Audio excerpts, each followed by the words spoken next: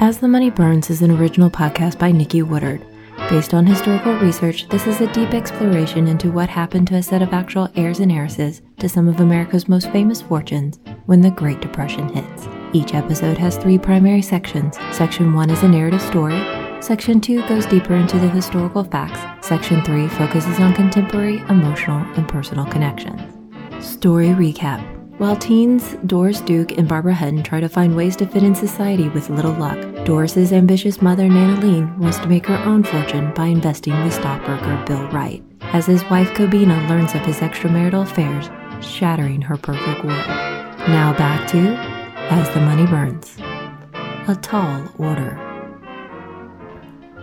Music soothes the soul and can cross racial lines. When a supreme hostess introduces an international guest to one local style, a new media sensation is created. Please note some controversial terms will be used in reference to their historical context.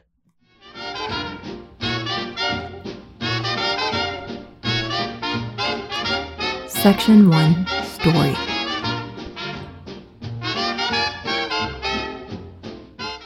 Arriving on a mission outside the Savoy Ballroom, Supreme Hostess Kobina Wright makes her way into the soul of Harlem. It's early in the evening before the best festivities begin. The Savoy is the happening dance place where all the best Lindy Hoppers of both races gather. The head waiter escorts her over to the table where a tall, thin African-American man with unusually artistic hands stands to greet her. She takes a seat across from him.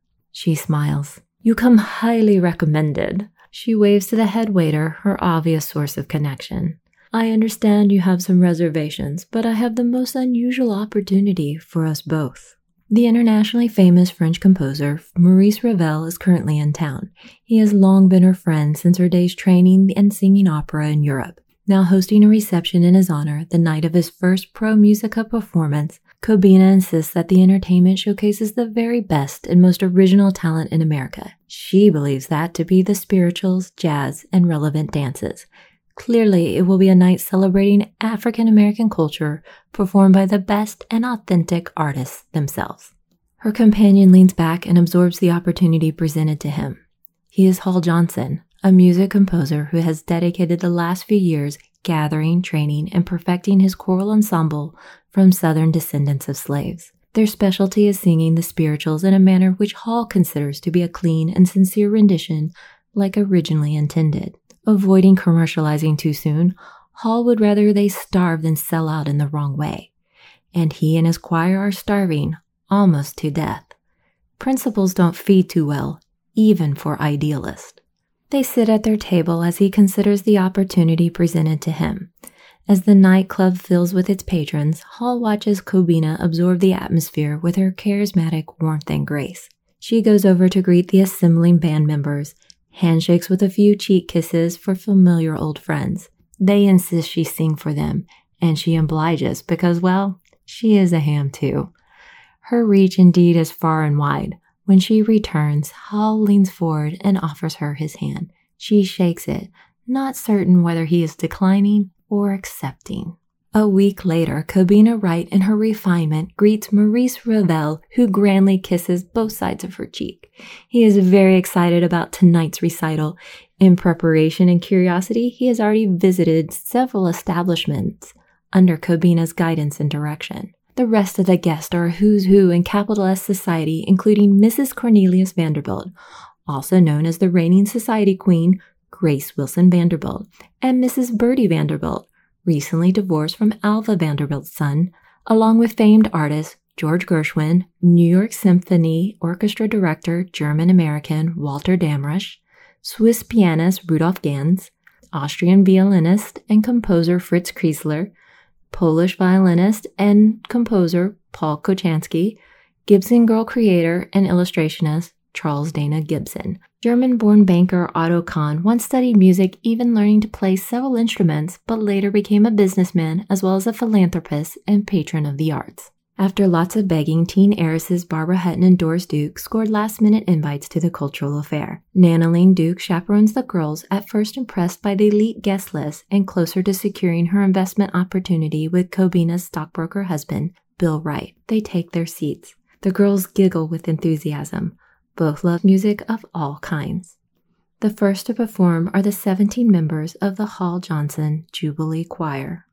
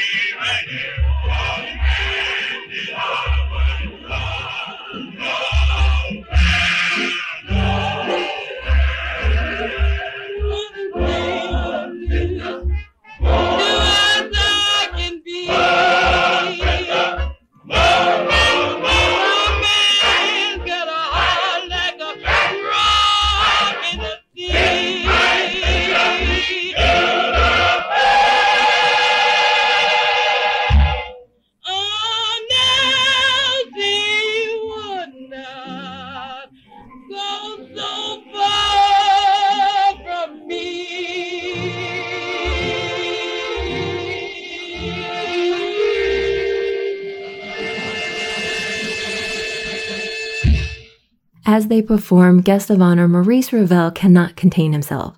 Overcome with emotion, he openly expresses praise and delight. In the middle of the program, Ravel, Walter Damrosch, and Russian singer Fyodor Shaliapin make their way to Hall Johnson's side and introduce themselves upon finishing. Hall confirms he has studied with Walter's brother Frank Damrosch, the founder of Juilliard.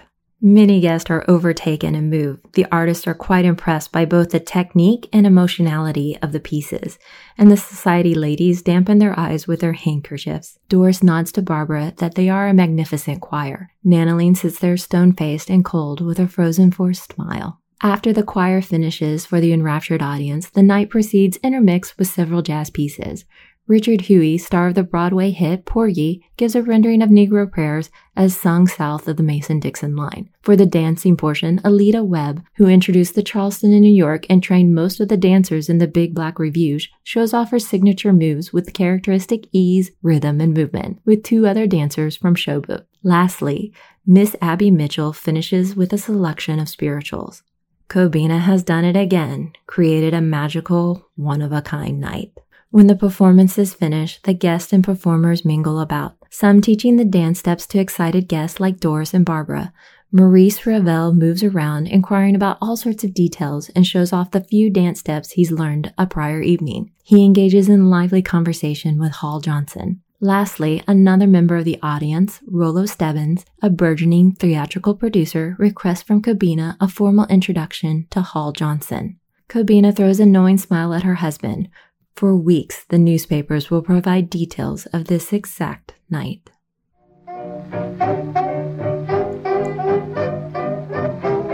Section 2. History and Historiography. As mentioned previously, Kobina Wright was one of the supreme hostesses of her time. Her success was largely based on her ability to combine people from all walks of life. The Oregon pioneer girl turned international opera star before marrying into Newport wealthy elite would always opt to mix her wide social circle across multiple lines. The super rich with entertainment stars. The larger the divide, the more interesting prospects. One never knew who all might appear at one of her gatherings. Kobina was also one who always spoke glowingly of others, preferring to give rose-tinted views of those around her. She might address a rumor without disparaging either party. She definitely was socially ambitious, and her success came from generosity of both spirit and wealth. She directly promoted the hell out of this soiree, writing columns that appeared across the country and giving endless details of the night and guests. The effect of Kobina's recital should not be underestimated in its influence and timing. It wasn't the first time an international audience was exposed to America's Black culture, but it definitely forged important connections for those involved. The French curiosity in the spirituals began in 1857 when French musician Oscar Comatant first wrote about their poetry and charm in his travelogue covering his 3 years in the United States. In 1895, Paul Bourget described hearing a spiritual at a Georgian plantation.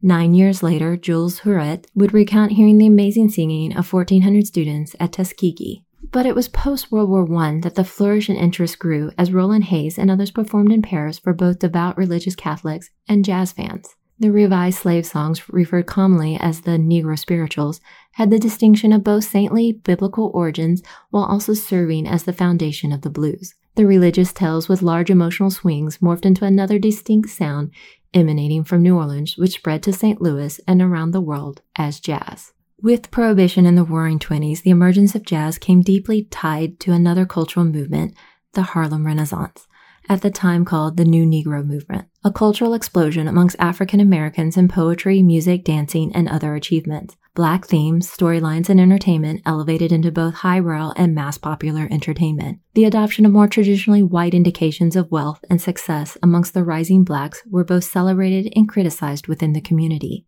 Regardless, widespread racial division still meant segregation and oftentimes black artists performing to white-only crowds. Then came the mecca of the movement, the Savoy Ballroom, modeled after the white swing club Roseland. White entrepreneur and Roseland owner Jay Fagan with Jewish businessman Mo Gell built the new facility, and black British West Indies Charles Buchanan served as the manager while also becoming a local civic leader. Located in Harlem at 596 Lenox Avenue between 140th and 141st Streets, the Savoy was an upscale joint with 10,000 square feet, could hold 4,000 people, and named after London's famed Savoy Hotel. It featured a glass-cut chandelier and a marble staircase.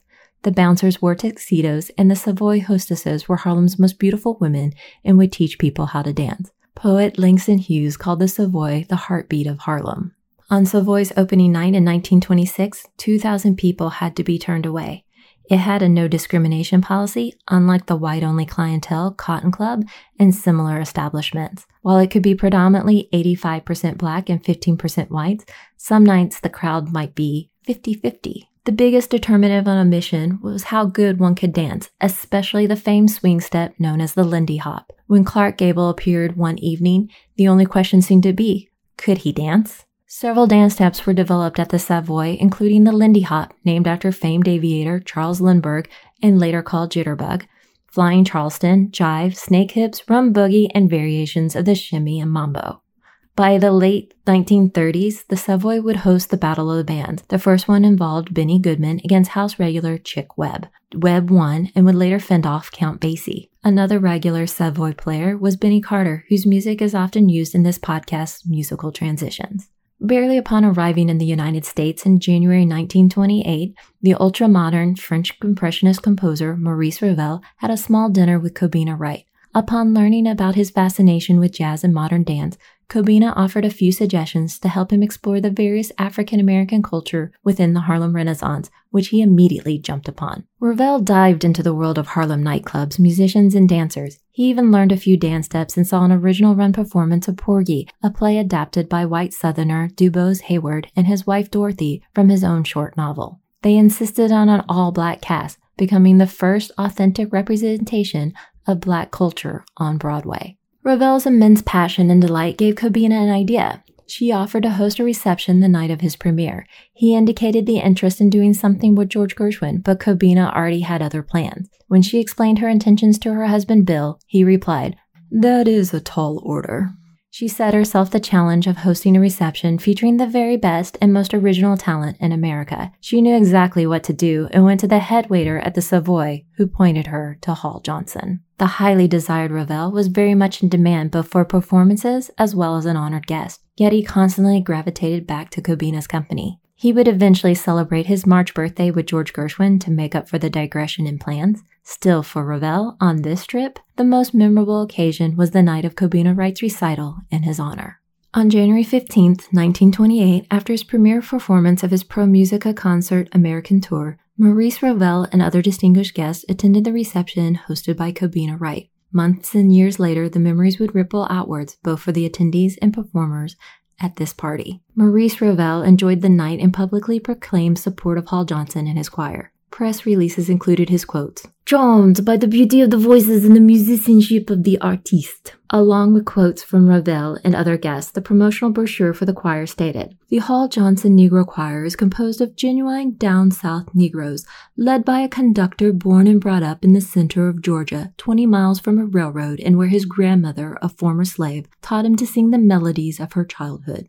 After the performance for Kobina Wright and Maurice Ravel, Hall Johnson and his choir's popularity soared. Thanks to Kobina and her distinguished and esteemed musical guest, more performances were soon arranged. On February 29th at the Pythian Temple and March 20th at New York's Town Hall. By April 1928, they performed on radio, followed by tours including Rochester in October. In 1929, Hall Johnson and choir performed in the small independent short film St. Louis Blues with Bessie Smith, the musical recording featured in Section 1. More out-of-town tours, radio, and even an ongoing engagement with the New York Philharmonic Orchestra and the summer stadium concerts followed. Hall had formed his choir in September 1925, stayed focused, had one prior performance on December 20th, 1927, and then seemingly overnight became an instantaneous success in 1928. In 1930, Hall arranged the music for the Green Pastures musical, featuring stories of the Bible's Old Testament, performed by an all-black cast. Another of Kobina's guests, Roland Rollo Stebbins, professionally went by Lawrence Rivers, was a former stockbroker turned full-time theatrical producer in 1929,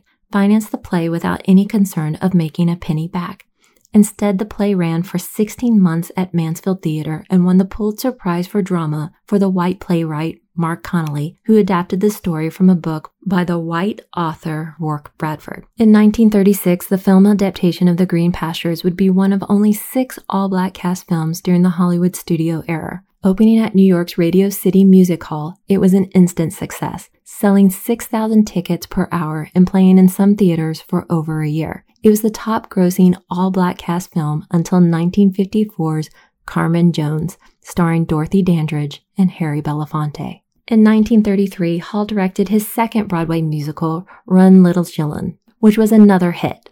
Hall Johnson's work would also include over 30 feature-length films, including Disney's 1937 Snow White and the Seven Dwarfs, when Snow White is awakened by the prince's kiss to a heavenly choir singing, "Someday My Prince Will Come." Another film, Hal Roach's Zenobia, and more distinctly, vocals for Disney's 1941 Dumbo, including When I See an Elephant Fly. Johnson himself provided the voice for the character Preacher Crow, with the choir as the voices of other Crow characters. In 1935, the play Porgy was transformed into an opera, Porgy and Bess, by George Gershwin, with vaudeville star and tap dancer John Bubbles in a supporting role. The film adaptation in 1959 was directed by Otto Preminger, starred Sidney Poitier, Dorothy Dandridge, and Sammy Davis Jr. The film was both a commercial and critical flop. However, the opera continues to be performed to great acclaim and ongoing success. It should be noted that the explosion of black culture also had its criticisms, in part the whitewashing of more upwardly mobile and gentrified blacks within the community. The Green Pastures and Porgy stories were both written by white authors and eventually films and plays with white directors. Although the writers and other higher-ups sincerely attempted to provide authenticity, especially in dialect, and provide sympathetic characters,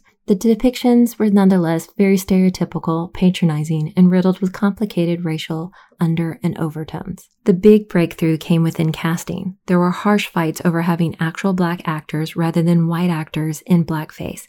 It had been proposed that Fred Astaire, Al Jolson, and Rita Hayworth perform in blackface for the 1959 Porgy and Bess film. The insistence on an actual use of the black-only performers was a large step forward, and those successes helped show that African American culture did have mainstream and financial appeal.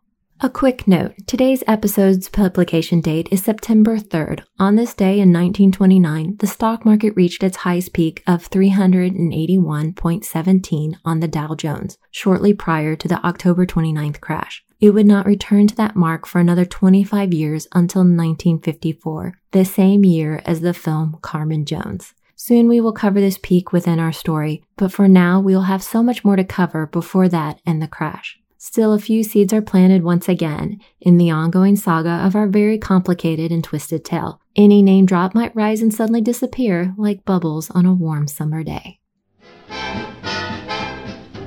Section 3. Contemporary and Personal Relevance. My journey into media and our subject goes all the way back to high school, making documentaries for an activity known as History Fair, a history version of Science Fair. Nearly missing nationals my junior year, instead of prepping my project for Washington, D.C., I spent the summer in Rhode Island, thus leading my ties into the main story. Returning for my senior year, I made one last group media attempt, to be bested by a group of sophomores with a damn good project on Negro spirituals. My only irritation with them? They always timed their sentimental crying on cue during Q&A. The art of competition and real presentation skills. No matter, my love of history and media endures. My high school's wide ethnic diversity included a majority of almost 40% Black, then an even split around 20% each of white, Hispanic, and Asian, and 10% distinctly other. This instilled a love and curiosity of many cultures, which led me to grad school at the University of Chicago for Middle Eastern Studies. There in my last year, swing music had a big revival, and thus some friends and I enjoyed learning the different dance styles. During the week, my favorite dance partner was a French-speaking Swiss man who would practice in the halls and on the side of our faculty receptions, teaching me new steps for us to hit the floor on Friday or Saturday nights at the university's main hall or at the Willowbrook Ballroom. We took my mom and sister out for graduation weekend, and they still mention the experience to this day. Upon leaving grad school, I worked for an independent documentary company that produced over 100 hours a year for the History Channel, Nashville Network, and other cable channels. In my promotion to research, the office manager pointed out a previous documentary on the origins of gospel music. Airing only once, it was one of the most disappointing shows they ever made. Our company attempted to sell directly online with all but one returned promptly. The issue? Well, the team of white and Jewish producers and researcher had left out the African American element, which is pretty essential as the most predominant and interesting part. When they told me, I was dumbfounded. How could they cover a whole hour on white people? Later, the company went on and did a great documentary for Discovery on the Delta Blues. I know the primary main story is about privileged white people, but trust me, I wouldn't be interested in the story if it didn't have so much more of the world in it. This story and the people involved have a far and wide reach, so hold on. I hope you'll enjoy the ride. Next, when we return to As the Money Burns, unsuccessfully navigating the rough waters of adolescence and love leaves one heiress literally drifting out to sea. Until then. As the Money Burns is an original podcast written, produced, and voiced by Nikki Woodard based on historical research. The recording of Hall Johnson Choir with Bessie Smith from the 1929 short film St. Louis Blues was provided by the Library of Congress and in the public domain. All other archival music has been provided by Past Perfect Vintage Music. Check out their website at www.pastperfect.com. Please come visit us at As the Money Burns via GoodPods, Twitter, Facebook, or Instagram. Transcripts, timeline, episode guide, and character bios are available at asthemoneyburns.com.